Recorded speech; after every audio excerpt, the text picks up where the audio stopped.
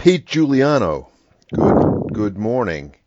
It is Saturday, April 27th, 2019, and that makes this Solder Smoke. Pete, what is the number? It's number 211, and please note it's 5 a.m. out of the West Coast. 211. Was 211? 211 at 211. At Dark 30 on the West Coast. Thank you. Dark 30. Thank you, Pete, for getting up at this ungodly hour. Yeah. Hold on a second. I'm just adjusting my microphone here so I can hear everything. All right. Very good. Well, Pete, I am really delighted that you have not quit the podcast because, while I was away, I want to point out, I was out of the country when this all went down, as they say, on the street. But around April 1st, I was, in fact, out of the country. I was in Guatemala and in Costa Rica. And those are countries where traditionally when people are trying to avoid responsibility for something, they often go to Guatemala or Costa Rica. Hey, I was in Guatemala. Couldn't have been me. Anyway, the report that I got, and I picked it up, on my phone as I was traveling down there in Central America, was that somebody had placed malicious code. It was truly malicious. They had heard about us you bragging incessantly about the rock-solid stability of your SI-5351 Digi-VFOs with the Arduino Sidekick and all that. And then all of a sudden, like in the last podcast, you were talking about, wow, you were working on one of the rigs, I think an old national rig or something like that, right? Yeah. And no matter what you did, it was exhibiting thermal drift characteristics. Ha! Dastardly, I say. Yeah. And so then we started to poke around a little bit, and we concluded with we consulted with Luigi Bugiardo over there at the Arduino Institute in Calabria, and he pointed out that he took a look at it and found some malicious code in there. This threw you into the typical. You were biting your finger like they do on the Godfather movie. Ah! Anyway, there was frequent mention of the fact that you know a guy who knows a guy who could take care of this. But anyway, glad that you're not quitting, because it turns out that the most important fact about this malicious code was the day on which it was launched, correct? Yes, the day. April 1st. April 1st. Anyway, it's been busy times. I have been traveling. That accounts for the delay in the podcast. I blame it on work. I don't really have too much to say about the trip, other than Costa Rica does seem like a great place for portable operation, and I would certainly recommend it. Pete, you've been busy too. We tried to do this a week or so ago, but your Easter Sunday duties had kept Pasta Pete wearing an entirely different set of headgear. You were wearing the chef thing. Yes, I was. Chef hat. You were. And we had a non-traditional Easter meal. Explain that to us. Okay. Well, typically at Easter people will have a spring ham, or they'll have, it's not like Thanksgiving with a turkey or where you have a Christmas prime rib. Typically at Easter they have a ham. My kids wanted, are you ready for this? I'm ready. Lasagna and corned beef. Lasagna and corn, not lasagna corned beef, but lasagna and corned beef. Yes. Very eclectic, very, very Irish too. Yeah, yes, it was really good. Well, you see, their mom is part Irish. Well, so there you go. There you go. There you go. Okay, well, whatever. Aaron Gobra and all that. Great. Yeah, I guess it was pretty close to St. Patrick's Day. It was a month off. Yeah, it was really good. And how, are you doing you getting any more hits? I use that kind of, loosely as a result of the Pasta Pete operation. Well, I can't say, because there's another part of the story. A couple of days ago, I got a message from GoDaddy, which hosts my websites, and they said, "Hey, it's time to renew." And so I said, "Okay, I'm ready for the religious experience known as the Sermon on the Mount." And as it turns out, I've had a website for 15 years, and it was initially placed on an old what they now call obsolete Windows server, and so they want to try to force everybody to go over to what they call a cPanel, which is a Linux. Boo! Well, it's an economic thing. 1 year on the Windows Server for hosting is $200. 3 years on the cPanel's $200.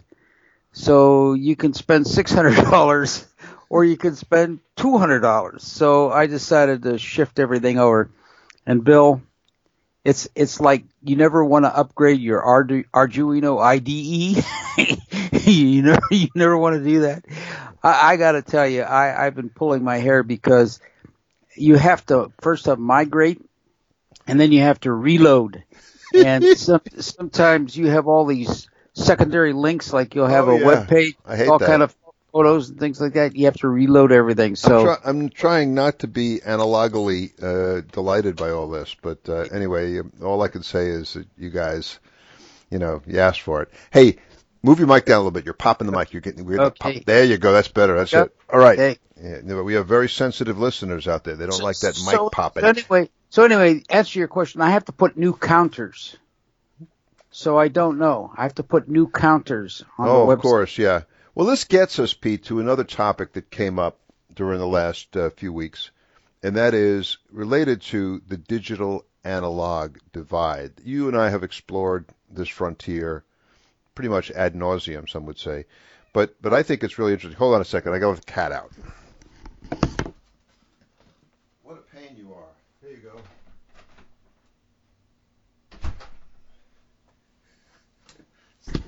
Well, that's weird. I saw your door open, but I saw no one come through. Tyson the cat. Tyson the cat is well. He's the one with the OCD, whatever. Well, we love him. He's all right. Can't complain about him. But anyway, as we were saying, the digital analog divide, and there was something that came across. I put it up on the blog. You guys can see it. There's a new book out with a really interesting looking cover called Coders. It's about this new tribe that is formed out there, people who live in the world of computer code.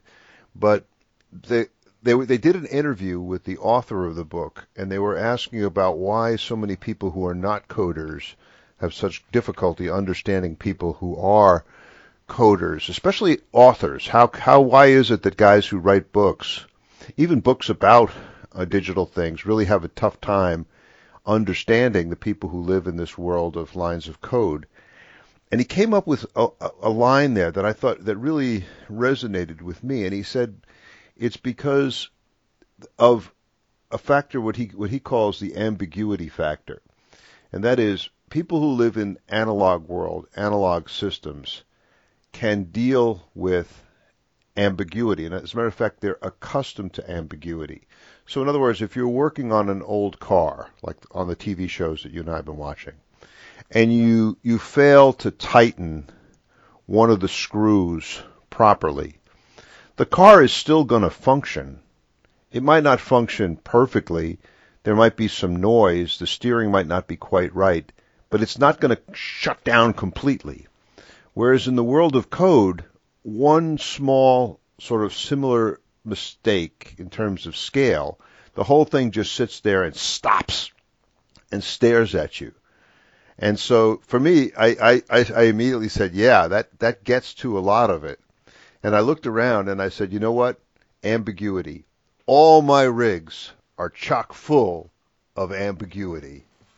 I think that does account for a big difference. What do you think about that? Well, yeah, I think that's true. Yeah. I mean, they sit there. I was just thinking when you were describing the transfer there, I was thinking about how many, and we've received them just in the last couple of weeks. How many messages do we get from guys who say, "Hey, I got really enthusiastic about this rig that you were talking about with the SI 5351, but I can't get it to compile." Yes. Compile. This thing sits there and it will start spitting out error codes at you.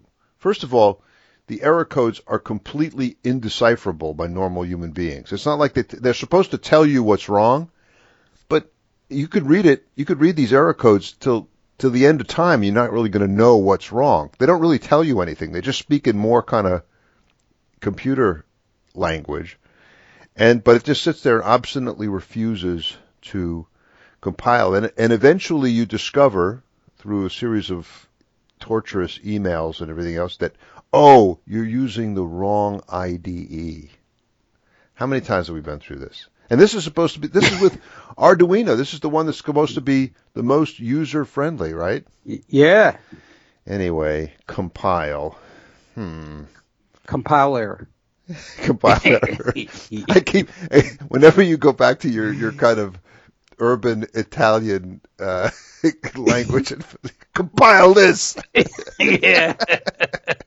That's enough of that. It's a family show. Hey, but speaking of analog, I want to jump ahead a little bit here. And I have in my hand a wonderful book. Dave, W2DAB, here's his QSL card. There you go. He lives up on the Upper East Side of New York City, and he was the one who rescued the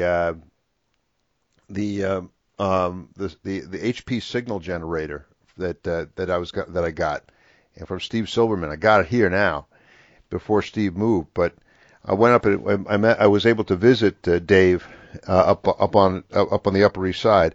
Recently, he posted that he had been to Columbia University in New York City, where they had sort of a session on Edwin Howard Armstrong. It looked really interesting, yeah. And I just sent Dave a note. I said, "Oh, please send us more." And he said, "Don't worry, I will." And what he did was he sent me a book from the symposium, and it's a wonderful book. I just started reading it this morning. It's Man of High Fidelity, Edwin Howard Armstrong, by Lawrence Lessing. And it's the story of the greatest American inventor since Edison, Edwin Howard Armstrong, the man responsible for FM radio, and a whole lot more. Yeah. But I just want to read for you and our listeners here, kind of one of the opening paragraphs from this book, and it's in the first chapter entitled "The Attic Inventor." He talks about how Armstrong was set up in an attic workshop as a boy in Yonkers, New York, overlooking the Hudson River. By then it was deeply rooted in the American legend that all great inventors began thus. In just such a homely room, a man alone might, with the aid of only his own two hands, luck, and native intelligence, come upon a new idea that would not only make his fortune but move the world. Thomas Edison had begun his experiments in an unused corner of his family's farm cellar. The young Wright brothers, Wilbur and Orville, were then building a gliding machine in a room behind their small bicycle shop in Dayton, Ohio, from which they were to go on to make the first powered flight in a heavier-than-air machine at Kitty Hawk, North Carolina in 1903. Everywhere in odd corners of the land, boys of a curious bent were tinkering over makeshift apparatus and work tables, absorbed in pursuit of the American dream. The boy in the attic in Yonkers was spending most of his days and nights fiddling with a telegraph key and wireless contraptions. Ooh, it starts out really, really well. The knack is just oozing from this book. That sounds like Marconi. It does sound a lot like Marconi, and you know, because you read about how Marconi's mother recognized his interest in his radio or in his electricity, and she gave him kind of an attic room above the family home in Bologna. So I'm really looking forward to reading this, and I think it's mostly on FM, but it's got a lot of cool stuff in there. It's like one chapter is entitled "The Signal Corps Major." That's where he came up with the superhead thing. The superhead idea while watching the inventive act. Oh man, good titles here. The Boy Wireless Operator, Chapter 3. Thank you very much, Dave, for sending that to us. But anyway, that's Edwin Howard Armstrong. Pete, before we get down to Earth, we got to go into space. Yes. Space, the final frontier. And that's because one of the reasons we're doing that is because we are now in the 50th anniversary summer. Hard to believe. Hard to believe. Where were you when they set foot on the moon? At home. We had the day off. We had the day off. Moon Day. Moon Day. Yeah, we got the day off from work so we could watch the moon landing. You were already back from Vietnam at that point. Oh, yeah. I was married. Yeah, you were married, yeah. I was in school. I was 10 years old, and I didn't get the day off. But I took the day off because it was such an important thing. I mean, I was Moon Day. I was such a space nerd. I was just so into it, and I was just so excited about the whole thing. And now we're at the 50th anniversary, and all kinds of kind of commemorations are coming up. Sometimes you don't even you don't even remember that. Oh yeah, it's because it's the 50th anniversary. But there's been a number of movies that have come out, some better than others. The one I mentioned, I put it on the blog, and it's a documentary that they did on Apollo 11. And what it is they just discovered a very large stash of original high def film made of various parts of the Apollo 11 mission, including the moving of the Saturn V out to the launch pad at 39A, and a lot of this stuff that had never been publicized before. So these guys who found it decided they were going to put it together in a documentary, but they did it in a very unusual way. There's no narration. They didn't attempt to jazz it up or interview. They just took the original video, spliced it together, and the only audio they used was the actual audio from the astronauts speaking, sort of the capsule to ground communication, and some of the descriptive journalistic audio by Walter Cronkite, who was covering the whole thing for CBS News. So I asked Elisa to accompany me to this documentary, and she's a good sport. There were no chicks in the flick. Actually, there were a few, but there were fewer in the audience because I think a lot of the other guys realized that this might be a time for to go. Now, I don't like to go to the movies alone, so we went, and she got through it. It was a bit much for somebody who's not as deeply into the moonshot as I am, but it was interesting, and there's also coincidentally a lot of space stuff going on in the world of amateur radio. And, I've been into this. So you and I were talking about this one. This is one of the big ones, I think, and it hasn't gotten enough attention. This is really important. Oscar 100 is up there, and it's different. It's geostationary, 22,500 miles up.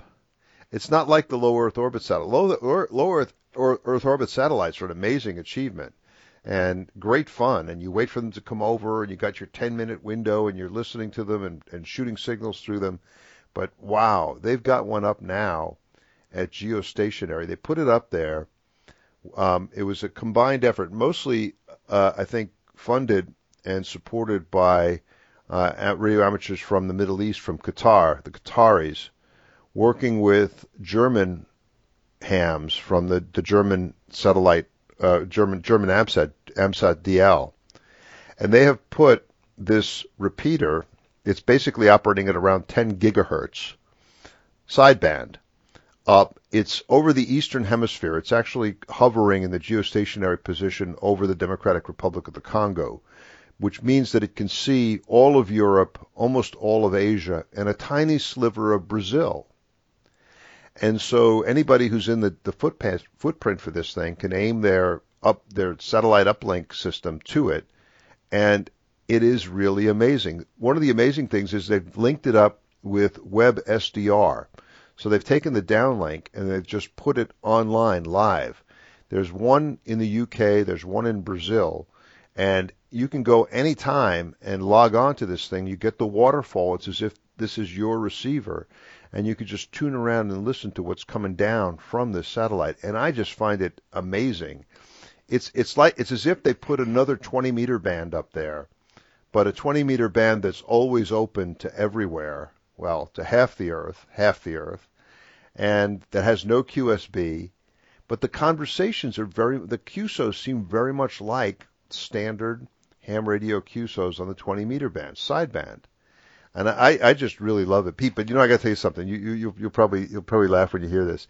As I sit there, you listen to this stuff. You're working on something else in the shack, and it's just so cool listening to this. I seriously found myself a couple times thinking, maybe if I take that old dish from the Dish satellite system up on the roof and get myself a low noise amplifier, and figure out where to point it, maybe I can.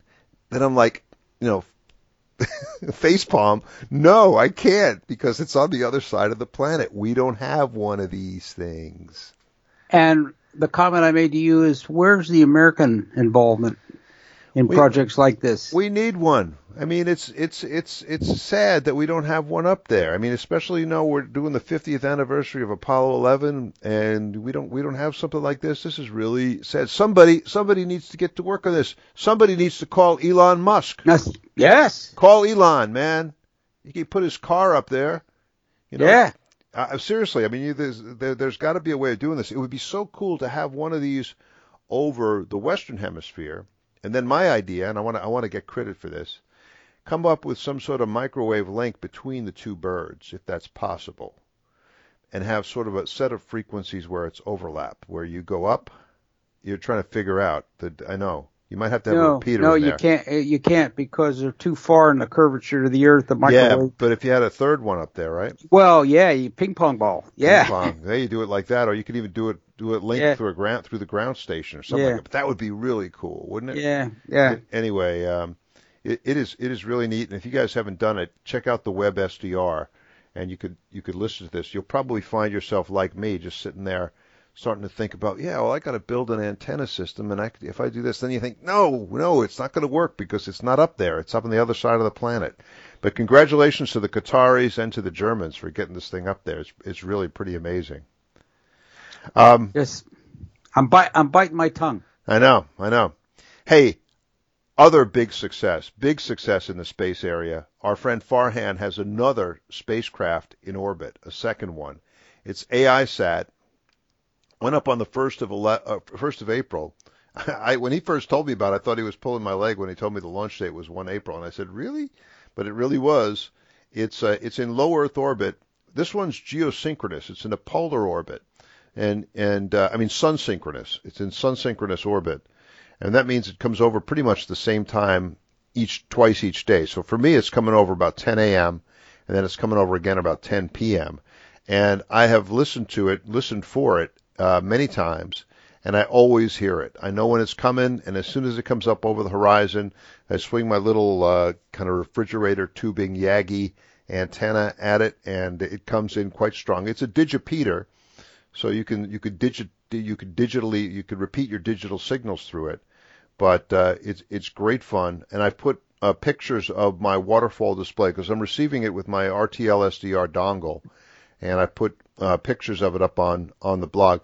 One of the cool things is I think in one of the pictures you can actually see the Doppler shift because you see the one burst of telemetry or the ID burst coming from the satellite. Then the waterfall moves on and you see the next burst, but it's significantly to the left. It's shifted down, and so that's the Doppler shift. That is kind of cool.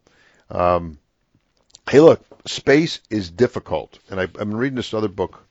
Light of the Stars, Alien Worlds and the Fate of the Earth by Adam Frank. And it's got one quote in here that I want to share with you guys because this is difficult stuff. And this really, for me, I think of Farhan, I think about what a challenge this represents. And it says here, we're talking about one of the guys who was in despair after one of the failed Mariner launches. Years later, the guy who was involved in this project recalled the mantra of all space engineers. Quote, "To be a hero, there are 10,000 parts that need to work properly on a spacecraft. To become a bum, you need to just have one of them fail." Right? Tough stuff. Anyway, congratulations to Farhan for getting that AISat up there. But Farhan, if you have some connections with Elon, call Elon. Tell him we need a geosynchronous bird over the Western Hemisphere. That'd be really cool. Over Kansas. Over Kansas? Why Kansas? Well, it's the geographic center of the United States. Yeah, but I don't think that's where the geosynchronous orbit goes. I think it's got to be equatorial, right? It's got to be further south. That's why. So I think the point. I don't know where the park is. As long as we're in the footprint, that's all that counts. Yeah. Okay, Elon, get to work on that if you could.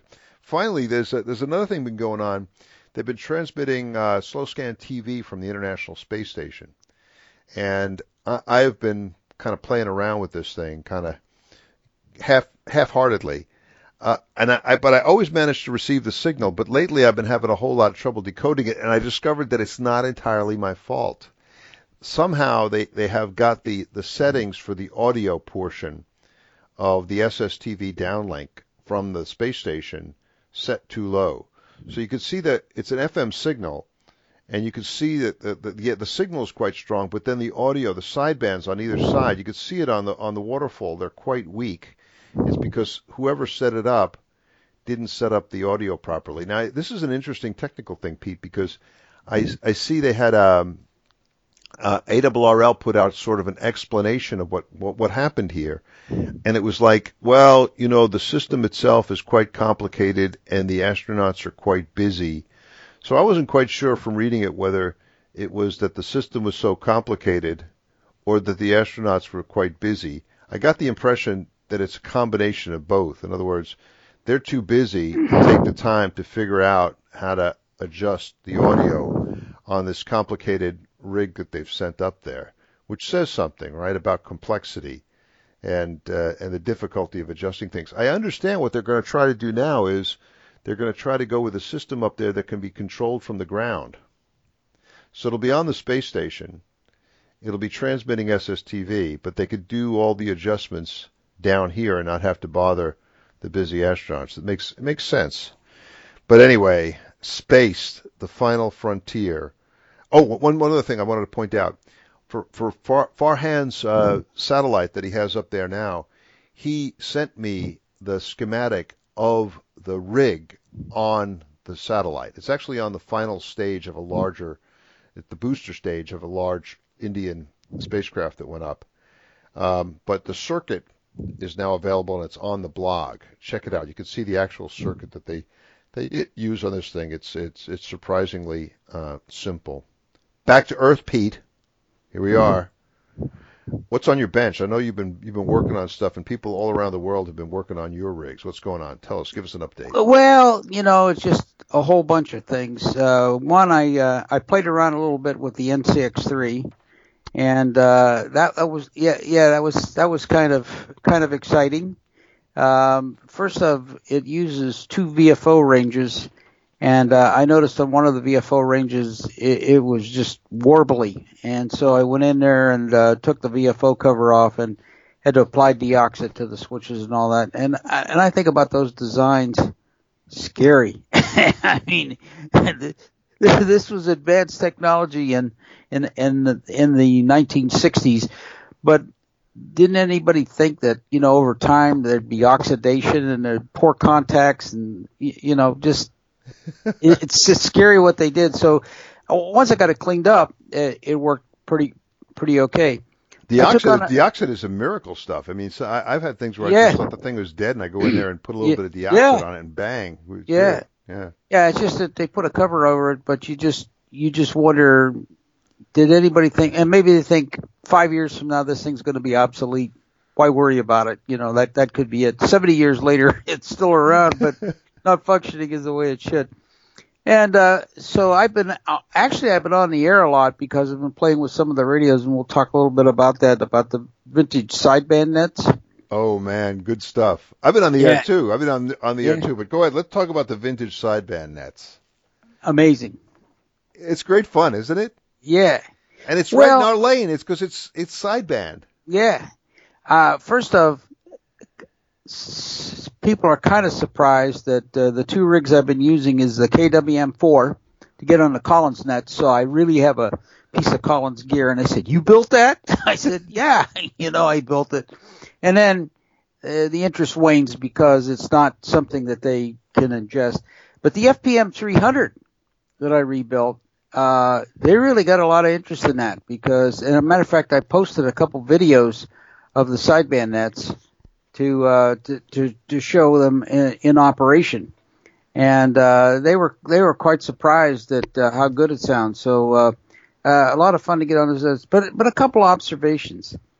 One, I like the guys in 8 and 9 land a little more than I do the guys in the West Coast because they're a little more vocal. If you get on there with something that's not real vintage, boy, will they let you know. I mean, you hear the the boos and the scream. Oh, they're called violators. Violators, yeah. Oh, you know, man. they've had people write to them and complain that they don't like the harshness, and they basically said, "Too bad." Yeah. Guy got on there with a 7300. They said, "You're banished. You can never come back again. Don't come back." Hey, but you had suggested this. That let's just do it. It takes 2 minutes, but I'm gonna play. Yes. A recent. This is March 23rd, I think. This is the 8 and 9 land version, and what I'm gonna do? It's Pat opening up the net, because I agree with you that the 8 and 9 land group is really a lot of fun. It might not play through the first time. If not, I'll just splice it in. But I want you to hear it too. Now, what this is Pat calling the net, and of course he has lost the preamble. We've played the preamble before, so listeners have heard that.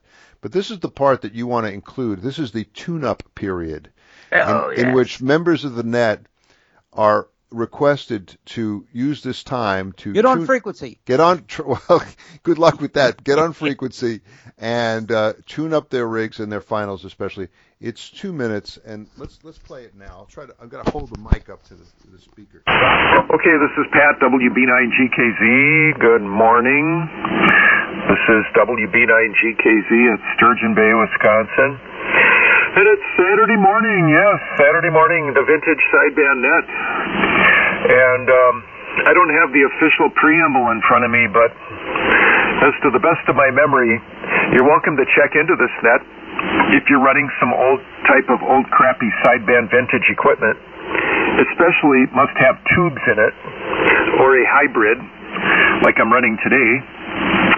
Certain solid-state radios are always granted vintage status at the discretion of net control, and I get pretty fickle about that, so you just never know what's acceptable. Let's see. Please check out our website, vintagessb.net. Last week's net audio is up. You can push the little playback buttons and listen to the net audio. Punch up your call letters, and you can hear what you sounded like, if you want to. Some people don't like that. They don't want to hear themselves. They sound way too vintage. Nothing special going on this week, just the usual stuff.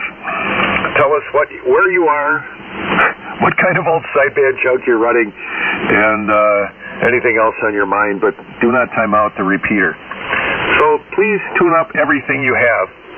All nods to the right for the vintage sideband net, and I'll recap check-ins that I have on the list after the net official tune-up. This is WB9GKZ and the vintage sideband net.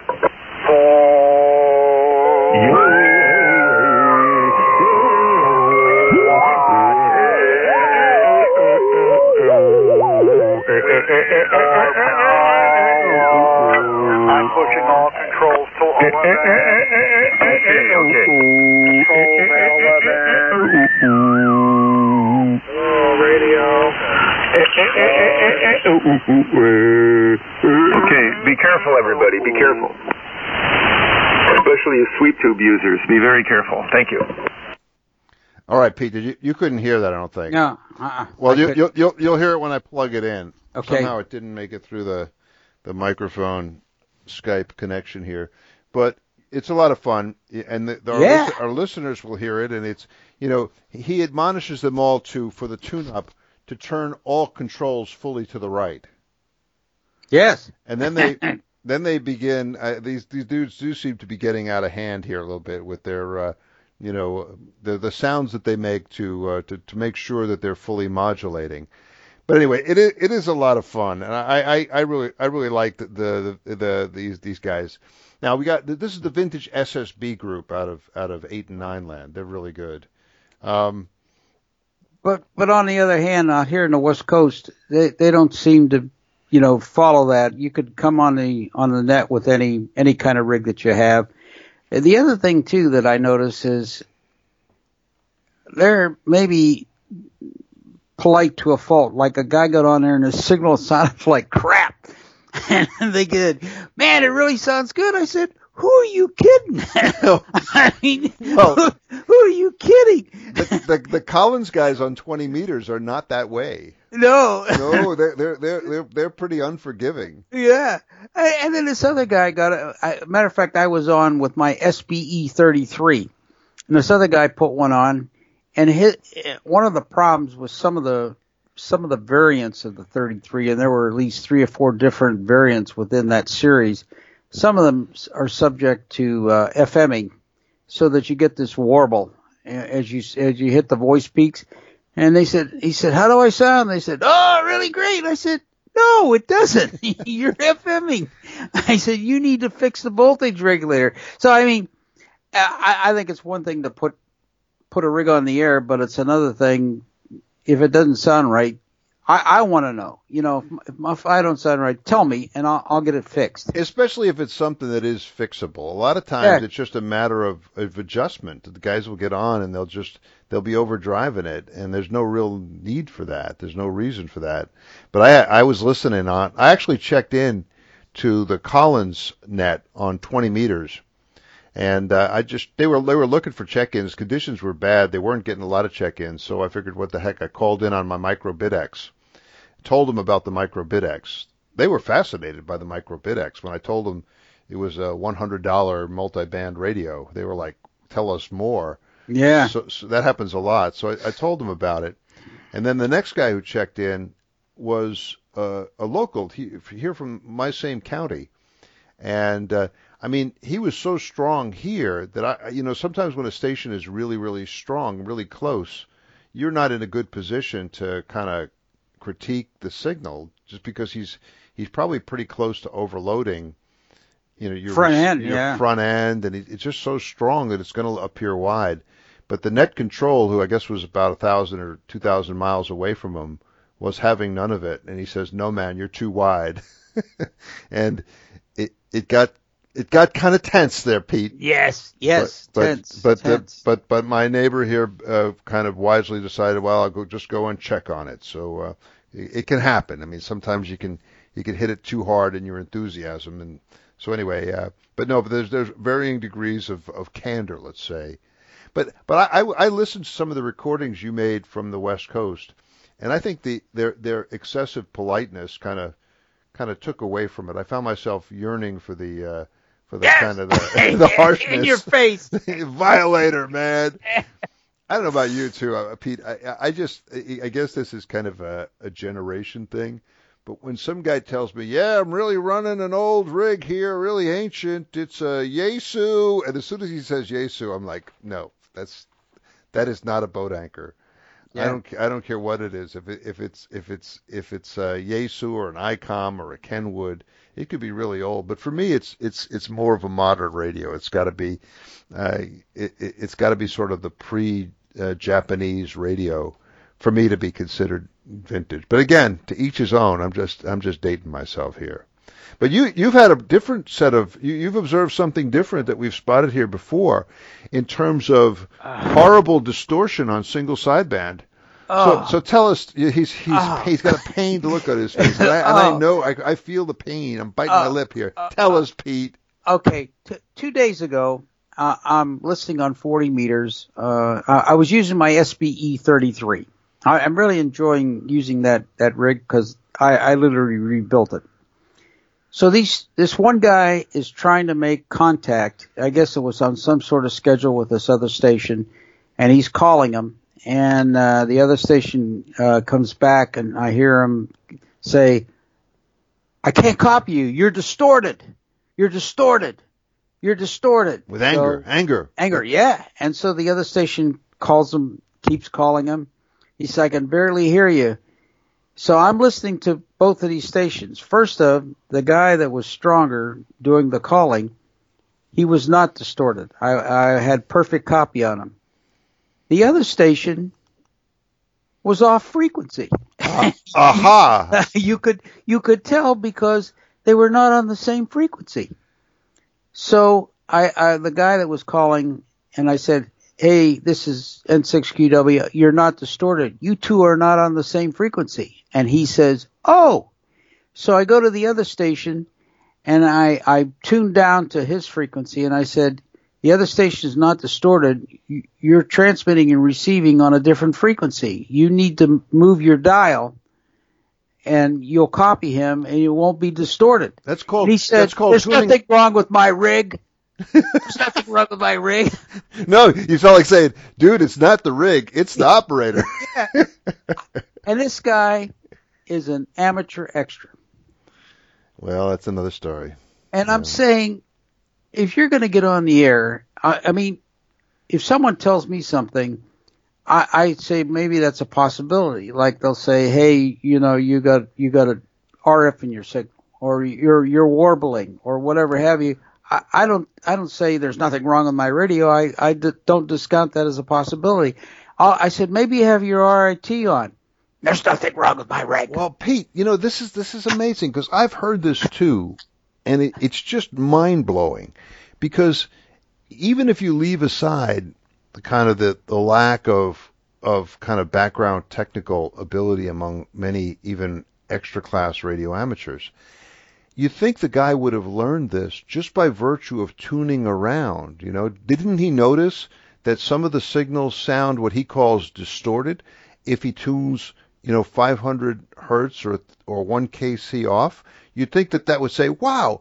Or does he think, holy cow, the band is just chock full, one end to end, distorted signals? No, he's using a digital radio, meaning it only tunes on even digits. Integer digits. Ah, that's it too. There you go. Yeah. That's it. 7200 can't be 72.2. It's kind of a quantum thing. Yes. But I'm that explains it. That's right. Yeah. So, I was saying you are not on the same frequency as the other station. But even that, even if it's set up so it only tunes at 1 kc, he should have heard signals that are 1 kc off, which sound like Donald Duck. Yeah. Right? It's But distorted. It still doesn't penetrate. It's distorted. Yeah. Wow, they should have bought a fancier radio. I had to bite my tongue, and I'm saying this is what happens when the ARRL dumbed down things. It's definitely the process. I'm sorry, of ARRL, ARRL, but that's what we're seeing here. It is. We sold a lot of radios, but people don't know how to use them. No, they don't. Hey, some of these radios, we call them radios, not rigs. Your Yes. SBE 33 is a rig, right? Yes. These other things are kind of radios in the same. Well, a lot of radios, but they had one, and I presented it as sort of as kind of a how life in appliance land. It's the new FT 101 something. 101, yeah. The new version of it, and it's got this fancy screen. I got to admit, I have screen envy sometimes. Yeah. I feel them pulling me over to the dark side because this thing has the waterfall, the 3D waterfall. Oh man, Steve, the 3D waterfall, Pete, sometimes I want to dive into the 3D waterfall. It just looks so cool there, so useful. But I'm resisting, of course. No, I'm going to sit here and fight I'll back. give you something that'll let you resist much easier. $4,500. Well, there's some of these things that are more than that, right? Oh, but the FT 101 reissue is $4,500. Wow. Okay. Well, no, don't need that. Nope. Yeah, but I've been on the air too. I got on the air with the Microbit-X. Conditions are kind of up and down. I think we might be on the verge of pulling out of the low point. I followed up on the Sunspot Oracle lady. Right. She's got a 6 call. Yeah. She says Christy is her name. Christy. Right. And she predicts that the next Sunspot cycle is going to be no better than the one we're in. Yeah, but at least we'll be out of the bottom of it, even. Yeah, but it's nowhere near 59, cycle 19. Oh, I know. I was born in cycle 19. Those days, I don't know. But at least we're going to be pulling out of it. So sometimes I've been on 20. I've been working a lot of DX on 20 meters. Yeah. I get on every afternoon. I'm talking to Europeans. It's kind of fun with the Microbit-X. And then get this. I even got on 75 meter single sideband. Ooh, hazardous duty. Well, here's the key. I think I've discovered the key to using 75 meters. Do not get on that band during or after the cocktail hour. Oh. Which could be as early as 4 p.m. for some of the users of those frequencies. 3. It's 3 o'clock somewhere. Yeah. But yeah, I think that might be the key, because I think people get more frequency territorial. This is our frequency. We're here every night. And they get more, intoxicated during that portion of the radio operating day. So I got on, and it was like 1 o'clock or in the afternoon or noon. And the other advantage is at that point, the band is sort of closing, right? It doesn't seem to close as solidly as 40 meters. 40 meters, you get those midday doldrums with high absorption. But 75, you're still getting like local signals. So I was talking to guys in Threeland, and it was actually quite pleasant. And we didn't have anybody sort of showing up saying, "Well, I'm sorry, old man, the old buzzer drunk guy net starts up here at this hour every single day. So why don't you move?" No, we didn't get any of that. So it was okay. So I'm thinking that 75 SSB might have some potential. Of course, this will last until I have one bad encounter with the residents of those frequencies. Well, I've been getting on 75 meters, but it's only to get on there's the two nets, the Collins net and the vintage sideband net. They're both on 3895, and that's the only time I get on is to get on there. But you're right. Matter of fact, I heard one guy the other day said, "Dude, you're drunk. Get off the air." Yeah. Well, I mean, but that would empty out at least 3/4 of the band right there. Yeah. It explains a lot. Sometimes you sit there and you think, how could he say that? Why would somebody say that? Then you realize, oh, I know why. Yeah. 3 sheets to the wind. Yeah. But anyway, we've talked about dumbed down radio. The signal is distorted. The nets. Hey, I wanted to share something with you, and I put this on my blog, but I ran into this guy, mainly because he showed up my phone. I don't know why. I guess when you start looking in your phone for amateur radio things, something interesting in amateur radio suddenly shows up in my phone. Google did it. Yeah. This is Cliff, N4CCB, and he's a QRPer. He does a lot of QRP operation, and he's operated from a lot of islands in the Caribbean, and he'll go out and he'll make these YouTube videos.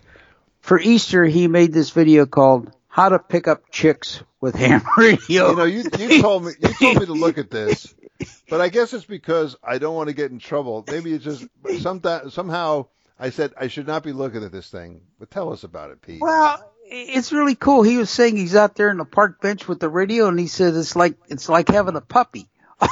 all these women come around and want to see his radio. So he said, "Okay, let me demonstrate how to pick up a chick." And he said, "I'm going to use my Elecraft K2." And so he goes out of the movie, and next thing you know, the K2 comes up, and he's got these candy chicks. Easter candy. Those kind of chicks. Well, now it makes sense. Because otherwise this is the most ridiculous thing I ever heard of. So I said to him, "You gave me an idea." I said, "I need to put my beret on." I emailed him. I said, "I need to put my beret on and go out to the park bench with a radio." And Pete, listen, I guarantee you that the KX3 will absolutely negate whatever effect the beret might have. It's like the opposite. There's a famous Dilbert cartoon. I think we had it on the blog. Yeah. Where he's walking along with a girl that he's trying to date, and he says to her, "Would my sex appeal be boosted if I told you that I was a licensed radio amateur?" And I think the response is, "No, it would actually decline by 17.5%. Yeah, there you go. So in my exchange with him, I shared with him some of the radios that I built. So guess what? He comes back to me. He says, "Hey," he said, "you need to go to FDIM." Oh my God! Bring your rigs with you. He said they'd really be interested in that. And I said, well, I said it's a long story, but you're gonna plug FDIM? I think it's, we like FDIM. Bob Crane is going to be our Solder Smoke podcast. It's coming up. A couple of weeks. Correspondent. He's going to be out there. I don't know whether Farhan's going. He was making noises about going. I don't know if it's a long trip for him on the other side of the world. But, you and I talk about how we're not going to go, and that's because we're kind of stick in the muds, and we don't really like to travel. But a lot of guys do, and so we wish them all the best and thank the FDIM guys who organize it. It's a great thing for ham radio. It's a great thing for home brewers and QRPers, and it's really great. One thing, I think we should mention this here. One of the people who is not going to be at Dayton this year is our spiritual leader, George Dobbs, G3RJV, who passed away recently. And there was a special issue of Sprat put out in his memory, and the internet, the QRP and homebrew community has really been kind of very, very prolific in its commentary on George and the contributions that he's made. I wrote up a little article for the Solder Smoke blog, and I just said, one of the things about George is that he was such a prolific writer and so great at sharing his radio expertise that, I'm certain that for years, for decades, rigs are going to be built in basements and in attics all around the world using bits of tribal knowledge and circuitry and ideas from the pages of George Dobbs' work, from Sprat, from Practical Wireless, from his books. And so in that sense, he's going to stay on the air. I mean, that's really kind of, I know he'd be delighted by that idea. And so, yeah, I mean, I'm sure that, 10, 20 years from now, somebody's going to pull out an old edition of Sprat and say, I'm going to build that particular little rig that George talked about. I mean, you and I have both done it with guys who are long gone. You find a circuit there in Sprat. G3YCC was the one who got me into homebrew sideband, and with his 20 meter simple sideband rig in Sprat. So anyway, thanks to George, and like I say, he's gone but not forgotten, and his rigs are going to stay on the air for many years to come. So he won't be at Dayton, but I'm not going out there either. Well, it's interesting you should say that. There was a very prolific builder by the name of Ben Vester, W3TLN. Matter of fact, I think he lived, or the guy with a similar name lives in Falls Church, Virginia, but it's not the same guy. He is a ham, but it's not the same guy. Anyway, Vester, remember we talked about Rudolph Fisher and the DL6, okay, the homebrew HRO dial. Okay, in that same book, in that same sideband handbook, is an article by Vester of an all solid state 20 meter SSB transceiver, and that was really cool because you see the transceiver sitting next to a D104, and the D104 towers over it. I looked at that article and I said, why can't I build something like that more modern? And that was the impetus for me to build a shirt pocket transceiver. There you go. See, this is what I mean. Yeah. I said, he can do it, I can do it. And I did it differently, but mine ended up being smaller. And Pete, this is the benefit of, even though it gets to be kind of tiresome sometimes, and you get tired of dealing with some of the crazy feedback that you get from readers and listeners. That's why I think it's really worth it to keep up with the blog, certainly with the podcast and other efforts like that, because, somebody might not pick up on it or log on this week or next week, but that blog is going to be out there for a long time, and people will be picking up on those ideas and maybe listening to a podcast and saying, I'm going to go out and fire up the soldering iron and build one of those things. So, yeah, I'm going to look up the Vester article. You just mentioned it. But hey, I did go to a local Hamfest. I go to Winterfest. And you bought stuff? I bought some stuff. I went there. What'd you buy? All right, let's see. I got there's a kind of a shortwave listener receiver that Radio Shack had for many years. It's called the DX390. You've opened it up. Oh yeah. And these were really nice. I guess it's about the size of a large book, and it covers everything from like 150 kcs up to 30 megs. It's a test instrument. and it's got a BFO in it. Yeah, test instrument. But it's also great for shortwave listening. Yeah. I loved this thing when I got it, but you know what? I blew it up. But you know how I do it? You know how I blew it up? By Power. taking off a wool sweater on a dry winter day in New York. Static. I remember it. The radio was there. I was listening to 75 meter AM. I was up visiting my mother, and I pulled off the sweater, and I reached down and grabbed the radio, and I felt the little spark, the little static discharge. But the one foolish thing that they did with this rig is they didn't put a couple of diodes across the antenna terminal. So, you'd go in there with your, 10, 20,000 volts of static discharge, and you blow out the FET in the front end. So when I got this thing, I tried to fix the other one, but the board was just too hard to work on, and I never got it to work right. But with this one, there's a mod that you have to do. You have to go in there and cut one little wire, because the engineers who designed this thing thought it would be a great idea to mute the receiver while you're tuning it. Can you imagine that? You're tuning around. As soon as you turn the dial, you can't hear anything. The whole purpose of turning the dial is so you could hear somebody. Yeah. Right. So I went in there and clipped the wire, did that mod. I took two diodes, went back to back, went right across the antenna terminal, put it there. The idea is that no matter what the polarity of your charge with the static charge, volt. it's gonna Clamp. It's gonna go boom. It's gonna keep it below a certain level, and it's gonna short out through one of the diodes. So I did that. But anyway, that was one of the things I got. Oh, and it came with this little wall wart power supply. Ooh. Kind of neat. Yeah. Radio Shack, 3 or 6 volts. But you see that switch? Yeah. Well, I plugged the thing in, and this thing wasn't working. There's no visible signs of smoke or anything. It's obviously only been used for this radio. So you start troubleshooting. What the hell could be wrong with this thing? How simple is it? It's a transformer, a couple diodes, maybe a cap in there, right? You know what it was? The switch. You know what fixed it? Deoxit. Deoxit. I just reached up to the shelf. I pulled out some Deoxit. I put it in there. I wiggled the switch 4 or 5 times, and boom, Bob's your uncle. So sometimes you got to have this kind of intuitive stuff. Oh, by the way, I got another project on the bench. Talk about repair. A good friend of ours in the neighborhood came over a little while back with one of these Bose Wave radios. Remember these things? Oh, right? yeah. They're nice. They've got nice speakers in it. But he says, "Oh, I love this radio, and it stopped working. Can you fix it?" So I said, "Let me take a look." I plugged it in. Massive AC hum. What Power is it? supply. Power supply. Power supply caps. Probably the cap, right? All right.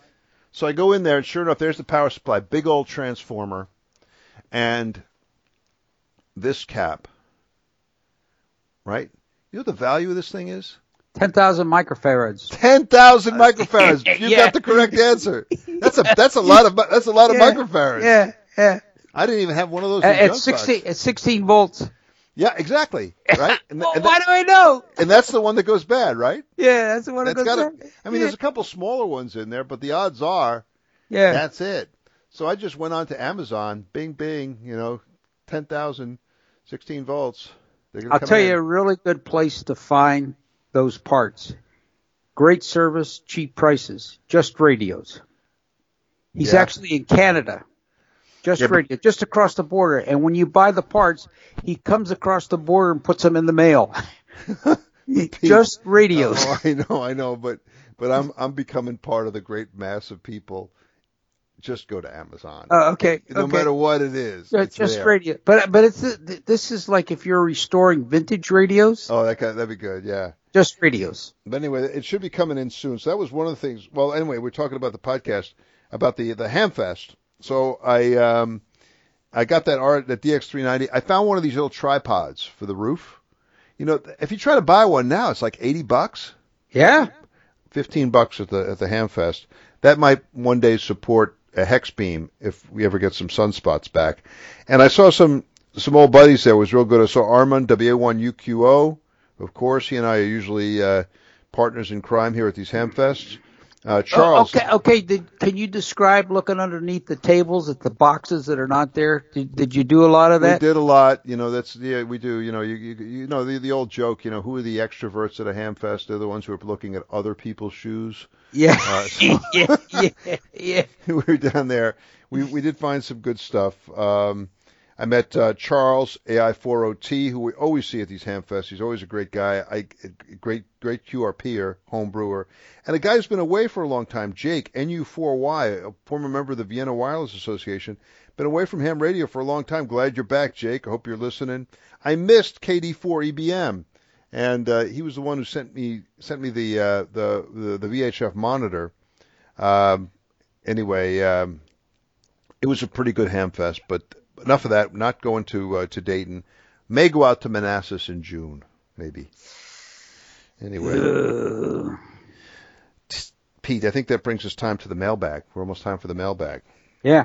Hey, just wanted to throw in just one item here. I heard a conversation on 20 meters the other day talking about the future of ham radio, and these guys know everything. I mean, you hear them buzz. They're out on 14.208.208, and they meet every day, and they know everything about anything. And they said ham radio in 50 years from now will not be as we know it. They said there'll be no rigs as we know it. You'll have a smartphone. You'll link into a remote transmitting and receiving site, and worldwide 24/7. So I said. Who are these guys? So here a guy checks in. He's somewhere, someplace overseas, and he's checking in via a remote station. I said, well, on the horizon. So yeah, but I mean, think about that. That is kind of the scary part of it. I put up on the blog kind of our dismal digital future picture, and it showed one of these commercial rigs with like a remote head. They have like remote heads.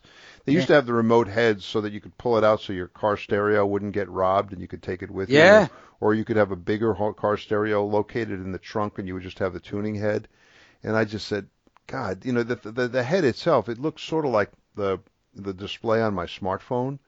My smartphone can do worldwide instantaneous communications in voice and video. I have far greater emotional attachment to my HT37 than I do to this device because I had nothing to do with this thing.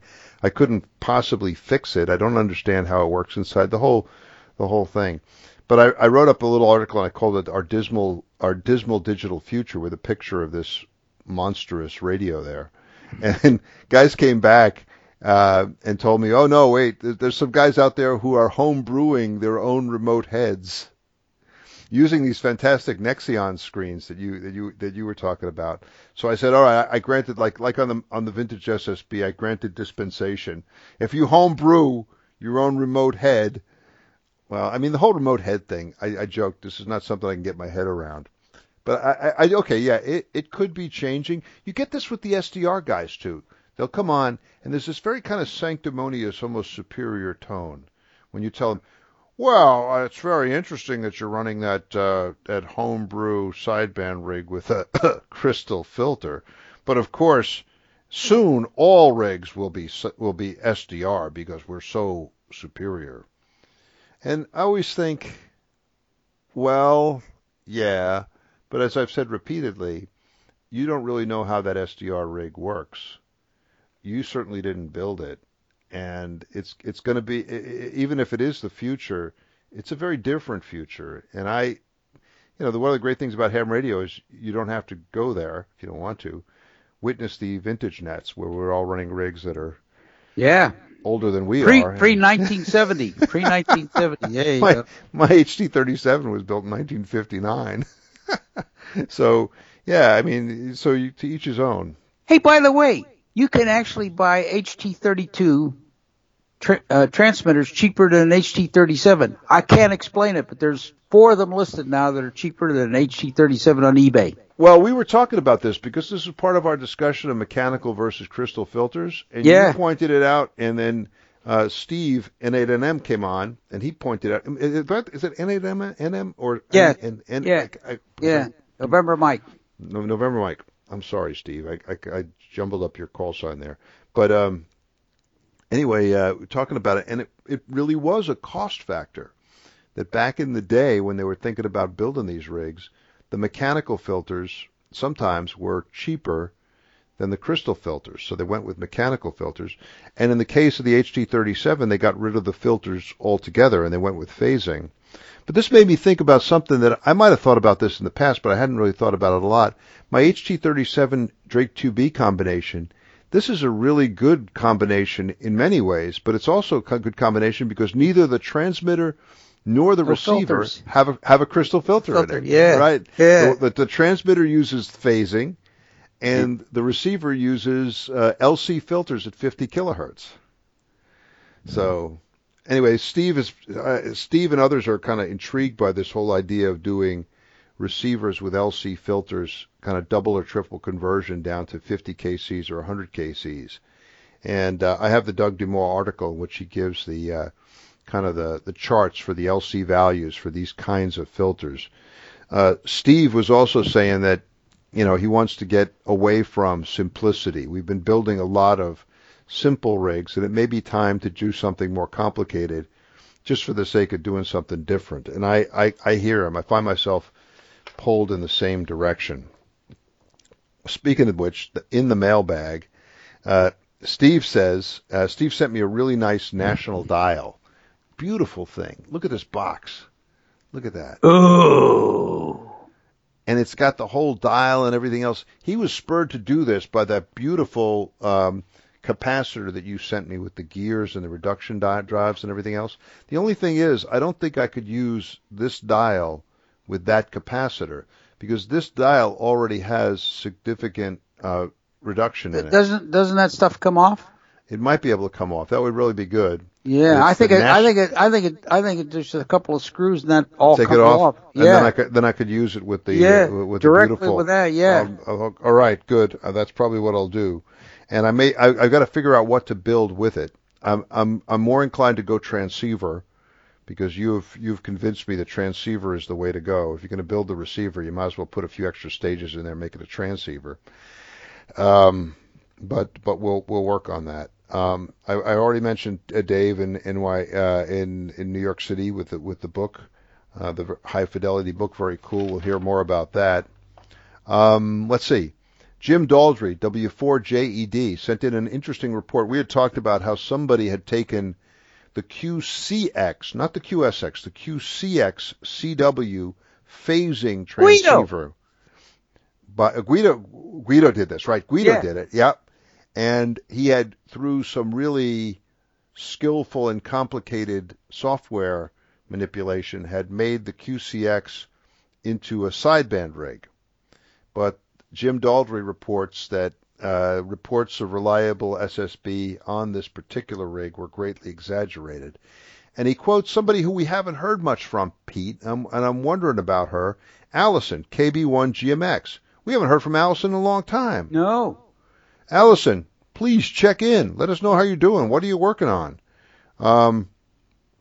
Anyway, he points out that, you know, it was a bit of a software kludge. The guy wasn't recommending, Guido wasn't recommending it as something that everybody could do. He was just trying to demonstrate that it was possible. You could do it. This is proof of concept, not final product. But not really practical. So anyway, thanks for pointing that out, Jim. And Guido, thanks for the effort. And Allison, please let us know how you're doing.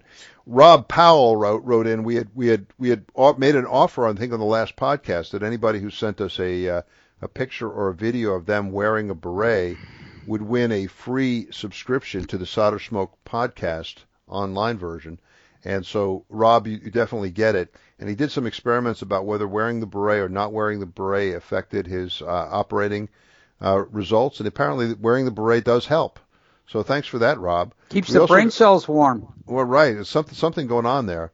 But we also got reports from down under from VK2TPM and VK2BLQ. They, too, been wearing the appropriate headgear with good results. Thanks for those reports, gentlemen. John, Mike 0 Alpha Charlie November sent us a very heartwarming knack story about his introduction to radio. Thanks for that, John. Colin Davis, G3VMU, sent us a very nice picture, kind of a 1930s era, that kind of socialist realism kind of art showing a German radio amateur sitting in front of a radio in the 1930s. Interesting. I put that up on the blog. Now, regarding the digital-analog divide, Pete, our friend Alan, WA9IRS, sent us a very illuminating diagram showing the signal flow in your typical digital rig. The scales fell from my eyes. Suddenly, I understood. You guys, go to the blog, take a look. In the last month, you'll see the entry from Alan, WA9IRS, and you too will begin to understand the reason I've taken my position on the analog side of the analog-digital divide. And my response to him was, it makes perfect sense to me. Oh, it does to somebody. Chris, KD4PBJ, sent us some nice pictures. His grandmother worked for Hammarlund, and he's got some wonderful pictures there, some great radio history. Oh, man. Did you see my comment back to him? Notice how the factory workers were dressed. Oh, I mean, everybody dressed better all the time. But people didn't leave the house without putting a suit and tie on. Yeah, well, his grandmother there, she's with a soldering iron. She looks like she's ready for cocktail hour. I mean, it was like formal attire. We're slipping, Pete. We're slipping. Yeah. And Steve, NU0P, just recently sent me a nice website on Art Collins and Collins Corporation's involvement in the moonshot communications. Very interesting. I hadn't been aware of that Collins was a big player in this. Again, 50th anniversary stuff. So we're looking for, I think they're working on a couple of videos. They got the trailer. I'll try to put it up on the blog for videos that they're working on about the history of Art Collins. But Art Collins apparently, and you probably know a lot more about this, Pete. You probably know Art, but he is another one of these kind of basement attic kind of kids who then went on to do great things that changed the world and technology and everything else. So we've got to look more into Art Collins and the Art Collins story. But Steve, thanks for sending us that. I think as the story goes, when Byrd did the Antarctic expedition, he was the only guy able to talk to him. And I think the Navy couldn't reach him, but Collins did. And I think he was 15 years old at the time. Yeah. So everybody says, hey, you want to talk to Byrd? Go see Collins. The Navy. Yeah. Hey, I just want to put out a plug here. I'm still looking for mechanical filters. Some of you guys, there has to be some of these sitting there at the bottom of your junk box or someplace. Please send me, especially 455 KCs. I could use one or two. That might be something that I would use with the wonderful capacitor that Pete sent me and the wonderful velvet vernier dial. I love that word, velvet vernier. Steve always refers to, Steve's picked up saying that the secret to success in many radios is jeweled movements. Yes. So if you take jeweled movements with and combine the velvet vernier, it's going to sound smooth. Yes. Smooth jazz. Yes, there you go. We better stop. We're getting silly. Pete, got anything else? No, I'm good. I'm glad we got a podcast in April. Although your travel prevented us from doing it sooner, we at least did one in March and one in April. There we go. There we go. Punch it. And when I retire, I think we should try to ramp this thing up. Maybe do 2 a month. I'm okay with that. All right. But you're going to find out something. You're going to tell me this. I don't want to hear this. When you retire, your life does not your own, because all of a sudden people say, "Oh, he's retired. Let's volunteer for this. Volunteer for that." Listen. I was stuck in traffic the other day and I saw a pickup truck with a bumper sticker that made me laugh, and it was a big pickup truck, and the bumper sticker said, "Yes, this is my pickup truck. And no, I will not help you move." There you go. That's hey, 7-3s from Northern Virginia. 7-3s from the left coast. Thanks a lot, Pete. Ciao. We'll see you. Bye-bye. Ooh, that's awesome. The Solder Smoke Podcast is produced once or twice a month using roadkill computers in an electronics workshop somewhere in the wilds of Northern Virginia. The podcast is available via iTunes and directly from our website, soldersmoke.com. Our blog, the Solder Smoke Daily News, is at soldersmoke.blogspot.com. Send email to soldersmoke, that's one word, at yahoo.com. Solder Smoke is listener supported, and there are many ways you can help keep the podcast going. Please spread the word. Let your friends know about Solder Smoke, the podcast, and our blog. Put links to the podcast and the blog on your websites. Buy a copy of the critically acclaimed book, Solder Smoke, Global Adventures in Wireless Electronics, available from Lulu.com. Begin all your visits to Amazon via the Amazon link on our blog page. In this way, Solder Smoke gets a commission from anything you buy on Amazon. Buy some of our attractive Solder Smoke t-shirts, coffee mugs, and bumper stickers at the Solder Smoke store at cafepress.com. If you have a small business, consider advertising on the podcast or on the blog. Our rates are reasonable and our staff is friendly. If none of this appeals to you but you still want to help, well, we have a donation button in the upper left-hand corner of the blog page. However you choose to help, we thank you for your support. Ciao, bravi ragazzi!